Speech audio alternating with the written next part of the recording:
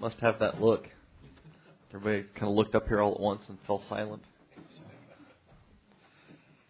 Jesus, we just thank you so much for your word this morning. God, for this place to gather with your saints. And we just praise you this morning, and we just ask that you would minister your word to us as only you can. God, that you would plant it in our hearts. God, that you would soften us with the oil of your presence. God, that you would break up the fallow ground of our heart. God, and that for our part we would surrender to you.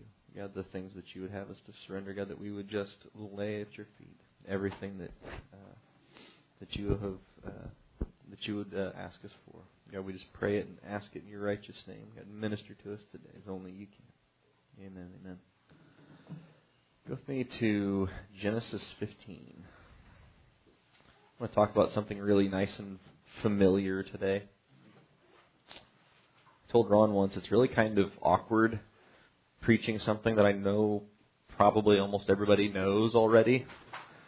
Because, I don't know, you feel like you should be bringing out some grand thing that nobody's heard, and they're all like, whoa. But, teaching is not typically like that. And, of course, then again, it's funny because sometimes you know something, but that doesn't mean that other people know it, or they don't know it as well as you do, or they might know it better than you, and they're listening to you thinking, what on earth is he trying to say? But, thank you. But here in Genesis 15, I'm going to start in verse 1. Of course, it starts out saying after these things. This is after Abraham's gone to the slaughter of the kings and rescued Lot and met with Melchizedek and all that good stuff. It says, after these things, the word of the Lord came to Abram in a vision, saying, fear not, Abram, I am thy shield and thy exceeding great reward. And it's an interesting thing, this word reward. I suppose reward is a good word for it, but it's more like wages or some kind of compensation or hire even. It's the same word that Leah used when she hired Jacob and they had Issachar. And so not quite what you would think of particularly when God says that He's your reward. But it's an interesting insight into the character of God that He would come to this man and tell him that I'm your reward. Not that I'm going to bless you with stuff, but I am. And every young man that's looked starry-eyed at some pretty girl knows exactly what that's like. So. You're not after the big house or the big job, you're after the pretty girl, right? So, kind of the same idea here, I suppose. But he says it's an exceeding great reward, because after all, this would be even better than the pretty girl. But it's interesting because God says this, and then Abram comes back immediately and says, Lord God, what are you going to give me, seeing that I go childless, and the steward of my house is this Eliezer of Damascus? Well, I just told you what I was going to give you. I was going to give you me. But God kind of, as you'll see here, God kind of seems to overlook that. Because He says, and Abram goes on and says, behold, to me you have given no seed, and lo, one born in my house is my heir. Behold, the word of the Lord came to him, saying, this shall not be thine heir, but he that shall come forth out of thine own bowels shall be thine heir. And so this isn't a new thing that He's telling Abram here. He's reiterating what He's already told him, that He was going to give him children like the stars of the sky, and that He was giving him the land of Canaan and all that. So there's nothing new to him here, but God is telling him, hey, you've got me, right? And then Abram says, yeah, but what about all this other stuff? And we do that. God tells us that He's going to bless us with something. He's going to take care of us. He's going to give us something, whatever it may be. And we tend to fixate on that. we bought Zoe like a little tiny blow up pool at a garage sale like a month ago, and she's honestly a bit big for a little inflatable pool. I think. When you get where all you can do is just kind of sit in it, and like your butt's on one end and your feet are at the other, and whee, I'm not sure what the allure there is. But we have had some seriously histrionic, teary conversations about that pool. Because I keep telling her, it's too cold. It's not warm enough yet.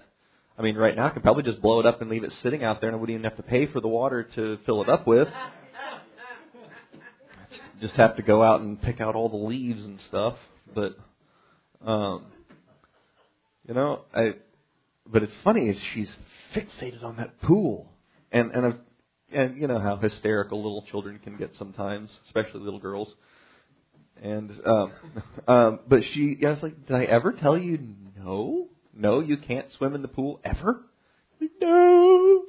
It's like, well, but it's cold out.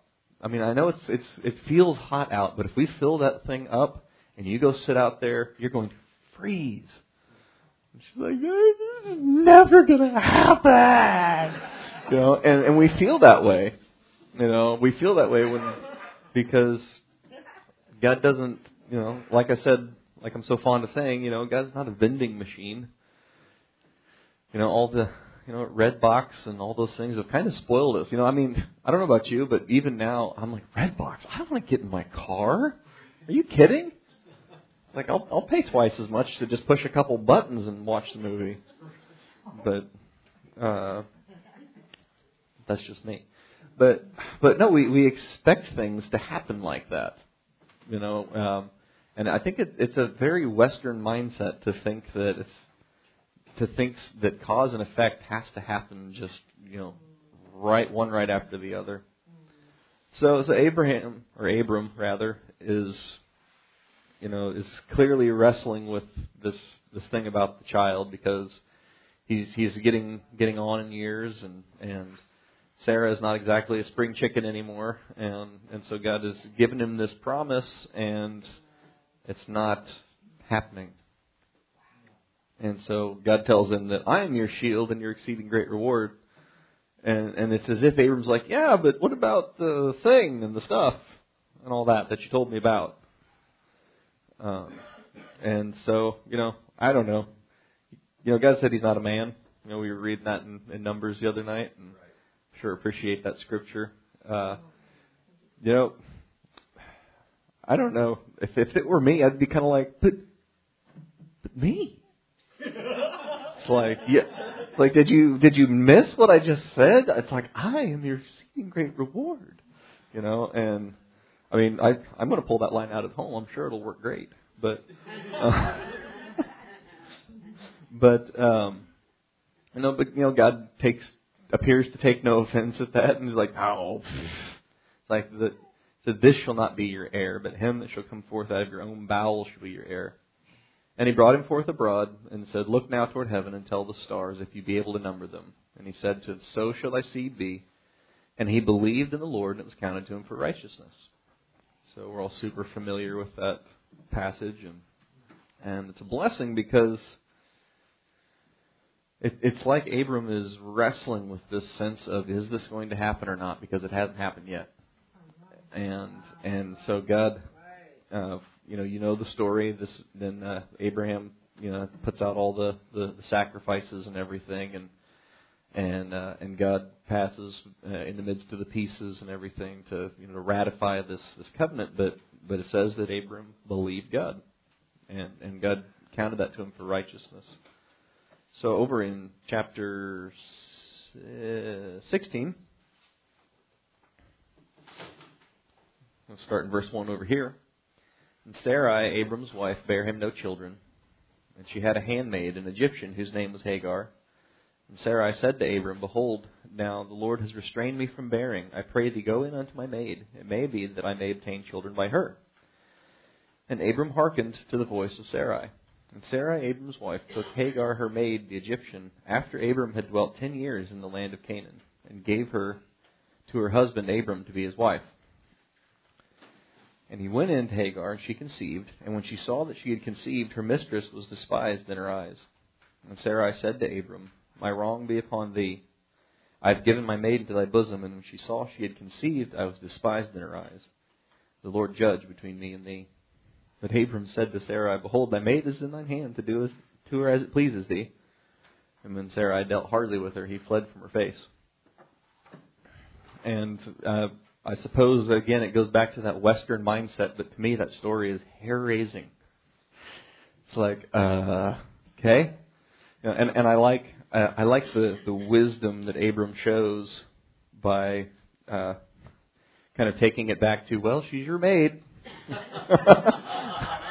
It's like, you just do whatever.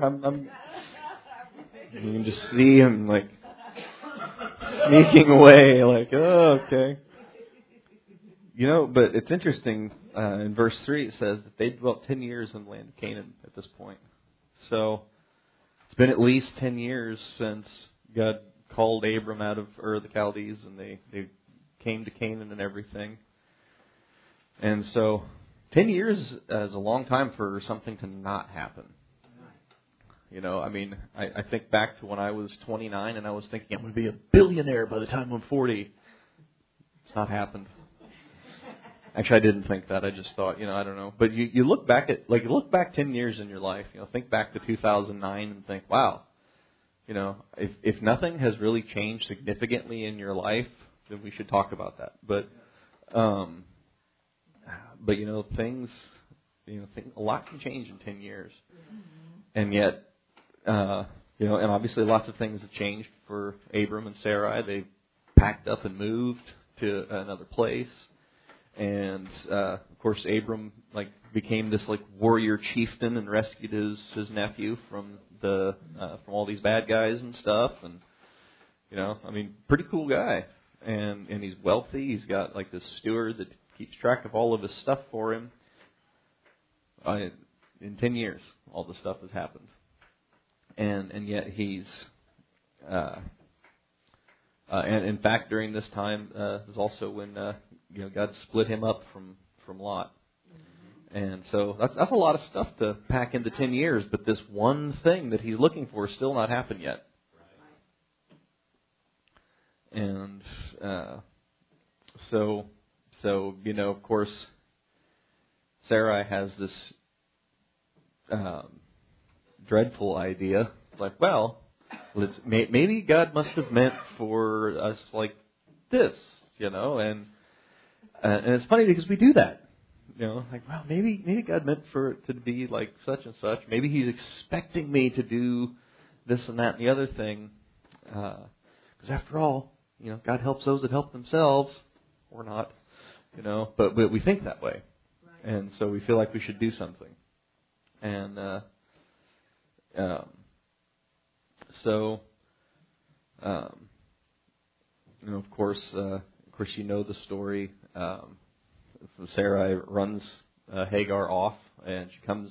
God rescues her, and she comes back, and has Ishmael, and at the end of chapter 16, it tells you Abram was 86 years old when Hagar bare Ishmael to Abram.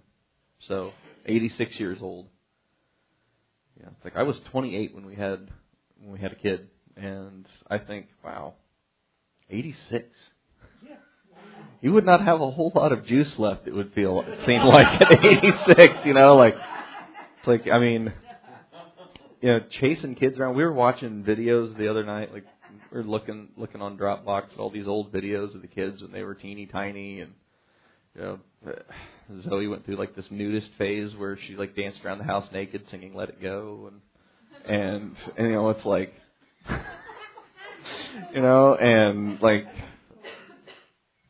I don't know, all the stuff that they did, watching Jeremy do all these crazy little dances. They used to always, at the end of a movie, they would always get up and boogie to the credit music and stuff, or whatever was playing, and it's I didn't have the energy for it then, and now Abram's 86, and he's got this little guy, You know, and little boys, like, I mean, I met this lady this week. She had 2 little boys. They just, hurt my heart. They were so cute. And she was like, she looked at my face. I haven't slept in 5 years, and I was like, and I told her, I was like, well, I have 2 boys. It's like having 5, It's like you have to, keep track of them and chase them down.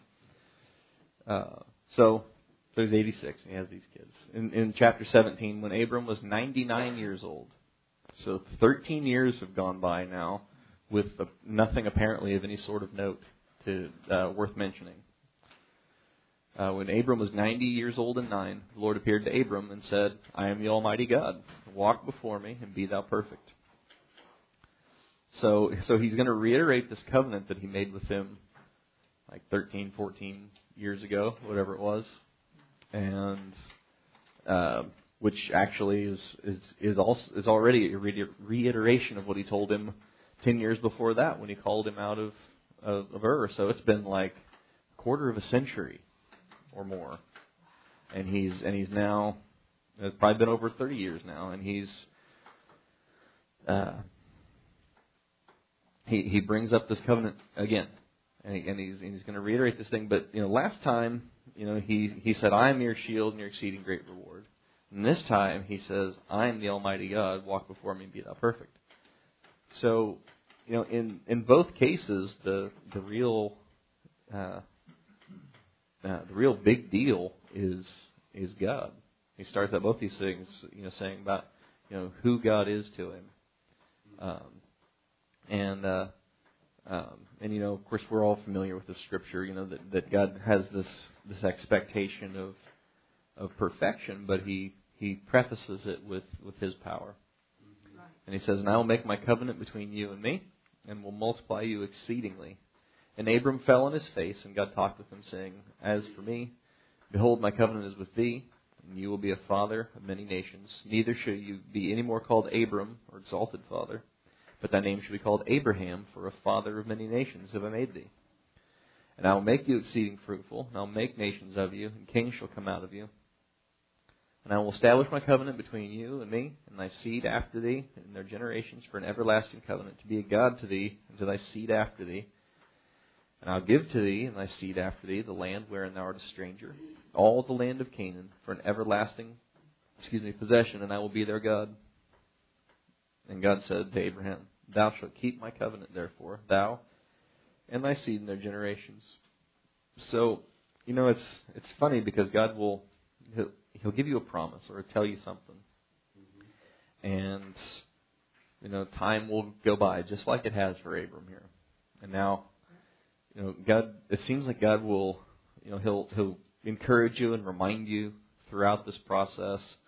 And then eventually, He will start talking to you about it, and you get this idea okay, so this is actually getting ready to happen this time. Because there's a lot, you knew it was going to happen the first time He told you because God is who He is. But there's this sense of this is getting ready to happen imminently. That is a precious thing, and I can you can almost feel Abraham's excitement here. And he says, "This is my covenant which you shall keep between me and you and your seed after you. Every man child among you shall be circumcised." And I'm sure that his enthusiasm began to wane at this point. And you shall circumcise the flesh of your foreskin, and that shall be a token of the covenant betwixt me and you. He that is 8 days old shall be circumcised among you, every child in your generations. He that is born in your house or bought with money of a stranger, which is not of thy seed, and he that is born in thy house, and he that is bought with money, must needs be circumcised. And my covenant shall be in your flesh for an everlasting covenant. And the uncircumcised man child, whose flesh of his foreskin is not circumcised, that soul shall be cut off from his people. He has broken my covenant. So, before it's like God was just talking about this is going to happen, and so Abram was good with that. He believed God, and it was counted to him for righteousness. Now God is giving him something a little bit more actionable because this is getting ready to happen like now, and so he, as you read through the story of Abraham. I love it. Ron did this sermon on Abraham, like way back in the 80s. And I remember him saying, it's like, we always pray, God, I wish I was like Abraham. And he's like, you are so remarkably like Abraham. It's like, I told him to leave his family behind, and he didn't. I told him to go do this, and you didn't.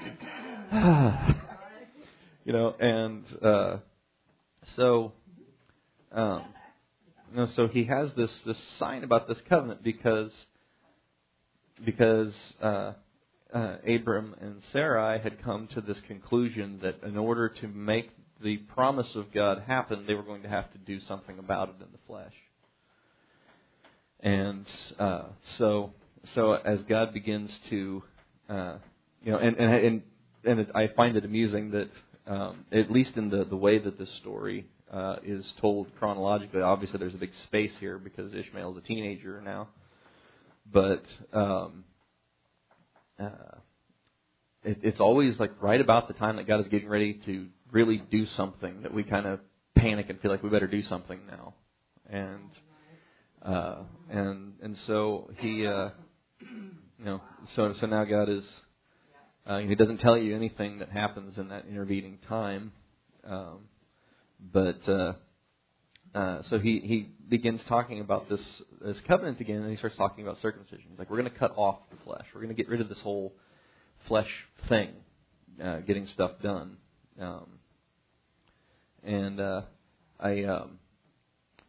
I was just curious. I did a little bit of research about this because God didn't really give him any kind of specific instructions about this. I'm like, so he knew what that meant then, or what? And it was actually a really common practice in the ancient world for a variety of reasons.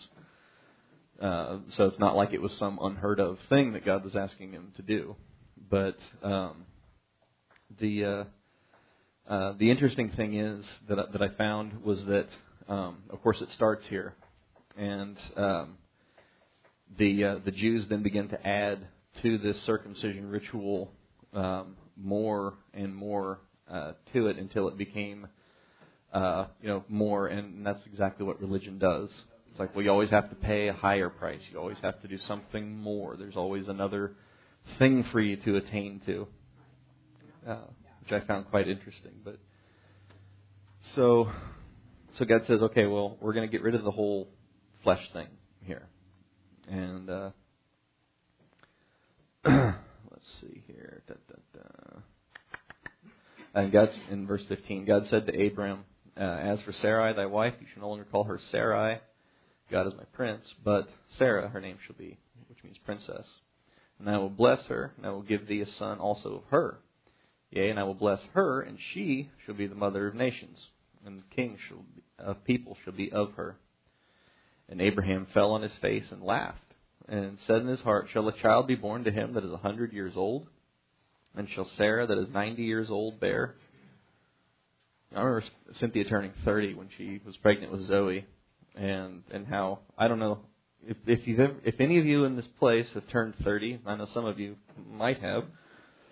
There's something about your vigor and your vitality that just kind of starts slowing down. And I remember being in my 20s and had all this energy, and it's like I can take on the world, and gave Kevin my best years, and then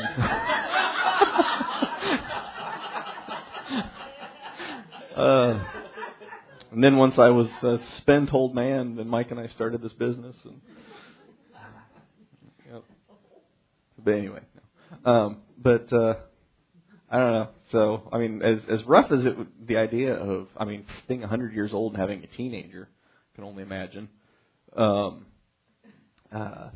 To think of this 90-year-old woman getting ready to have a baby. It's like, that sounds awkward. It's like, I can just imagine. And it's funny because sometimes, God will tell you something that He's going to do in your life, some promise that He's going to bring to pass, and you're so excited because it's really what you want. But you don't often think about the journey between here and there. It's like, well, I was kind of hoping for just the fairy dust, and it's like, and I always wanted a desk job where I could like wear nice clothes and not come home all sweaty and disgusting at the end of the day. And I had no idea how you would get from point A to point B, and it was really hard for me. Some people would probably have just been like, yes, this is what I was born to do. And for me, it was, wailing and gnashing of teeth. And I had some conversations with Mike where he kind of had to talk me off the ledge a bit. It's like I just can't do this, man. So, but having come through that place, I wouldn't want to go back. It's like the idea of wearing the old painter whites and going out and climbing ladders is really pretty distasteful now. I mean, maybe once in a while just for the heck of it, but if I have to, oh. So, so God knows how to take you through tough stuff in your life that really, you wouldn't take it back. But it's funny that, because Abraham has been waiting so long on God for this promise, and he's already tried to make it happen in the flesh, and that didn't turn out right. And it's funny because this is the same guy that God said that Abraham believed God and it was counted to him for righteousness, and now he's laughing at the idea that could possibly happen, and that happens to us.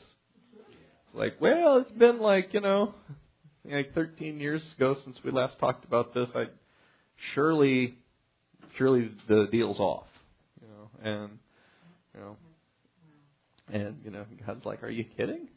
But what I find awesome is when you read in Hebrews 11, it doesn't tell you anything about Sarah laughing at God's promise. It doesn't tell you anything about Abraham laughing at God's promise. And and of course they did. I love that story because God's like asked Sarah, it's like, why did you laugh? She's like, I didn't laugh. It's like, oh, but you did. It's like, that's the bad thing. Sometimes when you find things funny, you kind of have to tamp it down because sometimes you don't want people to know you think something is funny. And especially like an upset child. One of my children was complaining about something the other day. It had to do with a pair of pants and the appearance of their hind end in it, and it was the funniest thing. I mean, they were distraught, in tears, and just like so worked up, all red, and just, and Cindy and I are sitting on the couch like trying not to laugh, because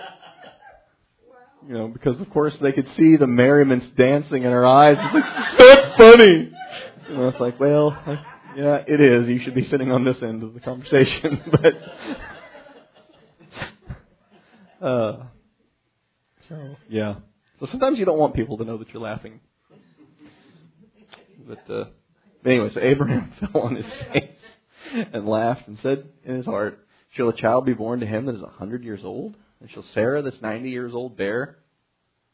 And it's funny that he says this in his heart. You would think that he knows that God knows what he's thinking already. And so I love it because that's what he's thinking. And then what he says is, Abraham said unto God, oh, that Ishmael might live before thee. It's like, I already have a son. It's like, let's just, take all that stuff that you said you were going to do, and, transfer it from imaginary child to actual child, and, we'll get down the road. I've got this all worked out.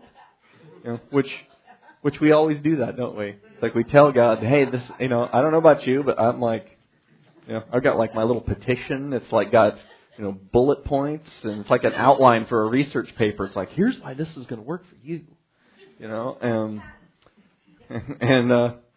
God like, okay, that's nice. Yeah, no.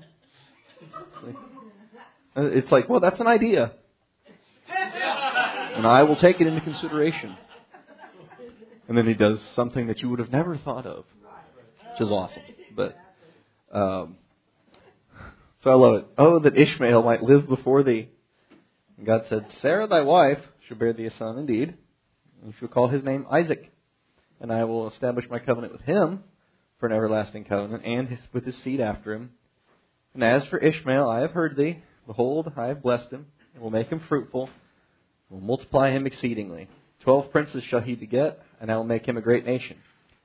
But my covenant will I establish with Isaac, and with Sarah, which Sarah shall bear unto you at this time, set time next year. So he,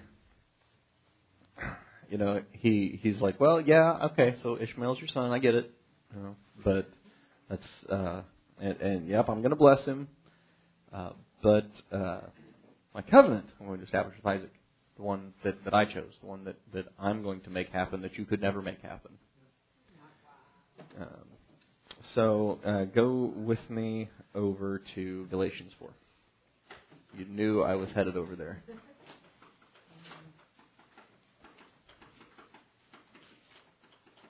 As I said, this is a really familiar story, concept, message, whatever you want to call it. But we go through places in life just like Abraham did, where it's like, and maybe it's not waiting on a promise from God for something that He said He's going to give you. Maybe it's just, man, God, I feel like I am trying to chase after you the best I can, and it doesn't seem to be working. Which, you should go read the story of Isaac. It's really short. Nothing really happens there, and we go through those kinds of places in our life, go back and find that little series that Ron did about Abraham, Isaac, and Jacob. It's awesome.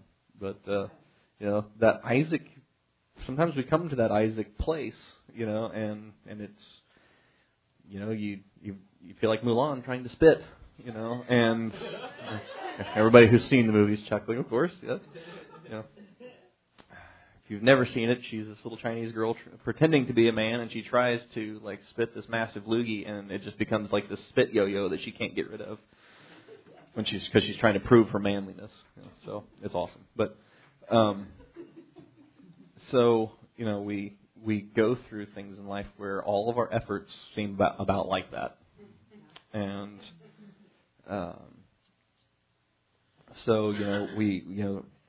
obviously, we can make up our mind that we're going to serve God no matter what, that we're going to follow after Him, that we're going to set aside time to seek His face. But at the end of the day, we really have to rely on God to do what God does to get us successfully to the end of the road.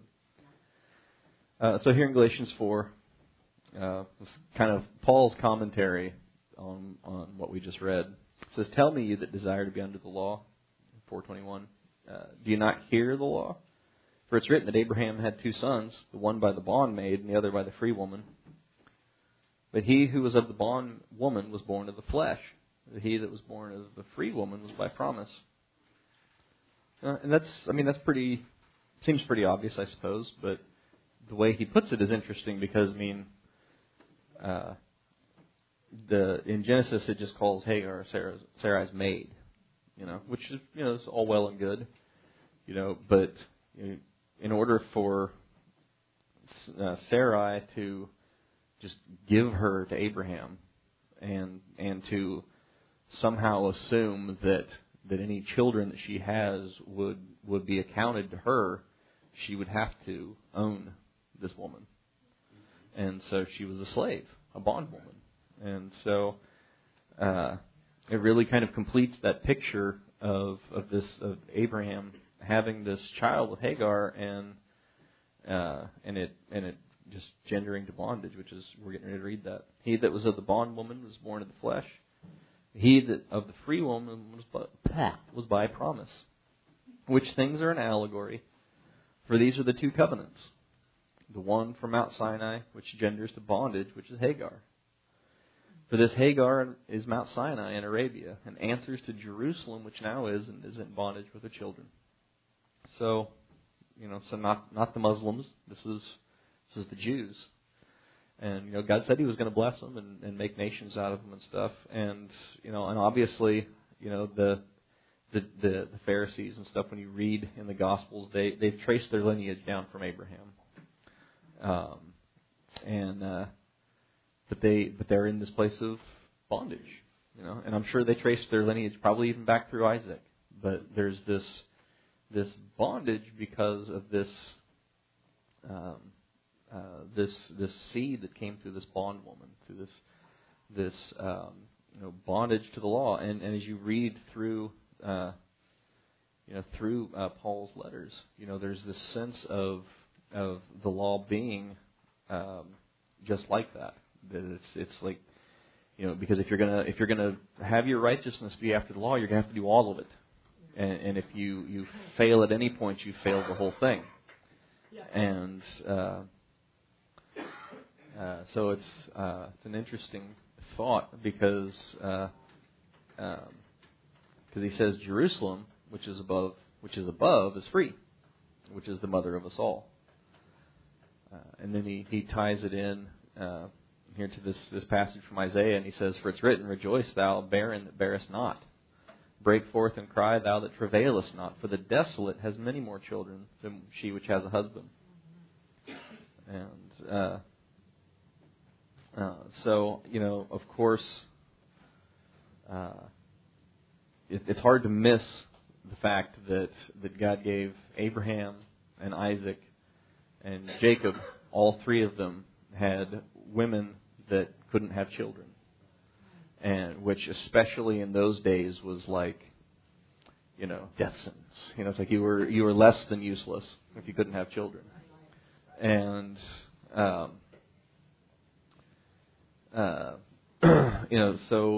and of course these men had children with other women and things like that, and God built this kingdom from Jacob's children, but God had one of these women for each of them that was where the promise was going to come from, and no amount of effort could possibly produce a child. With nothing but the power of God could do that. And so we go through those same sort of places in our life where no amount of fleshly effort could possibly get us where we're going to go. You could crawl up on the cross next to Jesus, and you could nail through your feet, and you could even nail one of your hands, but you're going to have somebody that can finish it off for you. And so it's a precious thing that God does for us. He says in verse 28, he says, "Now we, brethren, as Isaac was, are the children of promise. But as then he that was born of the flesh persecuted him that was born after the Spirit, even so it is now." You all remember the story when Ishmael mocking little baby Isaac, and who picks on a baby? What a jerk. But and of course, Sarah's like, "That's it. He's out of here. Get him out of here." And Abraham, wisely, just like he did before when Hagar was pregnant with the little guy, is like, "Hey, all right, okay, hands off," and so sends them away. And obviously that would not be an easy thing, because after 13 years you'd get rather attached to little Ishmael, even if he was kind of a maybe not the nicest kid sometimes. But aren't they all? Weren't we all? Aren't we all? But anyway, so he says that he that was born after the flesh persecuted him that was born after the Spirit, even so it is now. And of course, as you read through Galatians, Paul is talking about these Jews that would come in and they would follow him and come in and try and tear up everything that he had just done everywhere he went. But there's also, you see this conflict between the flesh and the Spirit in each one of us, because your flesh is just going to want to do what your flesh wants to do, and that's why he said to reckon it dead. So he says, "Nevertheless, what does the Scripture say? Cast out the bondwoman and her son, for the son of the bondwoman will not be heir with the son of the free woman. So then, brethren, we're not children of the bondwoman, but of the free. So, whatever it might be in your life, some promise of God that you're waiting on, just wanting to be closer to Him and just be what He wants you to be. God has the answer for it, and God is the answer for it. And that's why He started out telling Abraham, "I am your shield and your exceeding great reward." And then He tells him that I'm the Almighty God, walk before Me and be thou perfect. So He always points everything back to Him getting the stuff done. And every time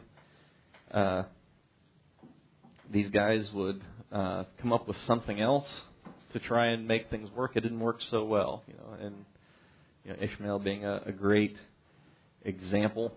And then later on, when the sons of Jacob sell Joseph to the slave traders, in one place calls them the Midianites, another place calls them the Ishmaelites. So it's like, oh, sweet. Well, I wish those guys didn't exist now. So, So God's a wise God, and He knows how to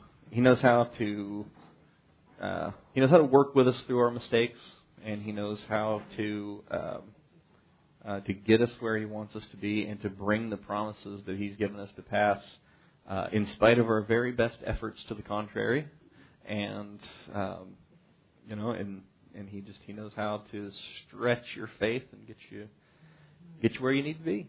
So Jesus, we thank You for Your word to us. God, we just thank You for Your faithfulness, God. God, what a blessing how you would remind Abram that You were his exceeding great reward, God.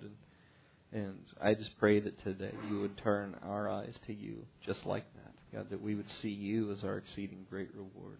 God, You told the Levites that You weren't going to give them a portion of the nation to themselves because You were their reward. You were their inheritance.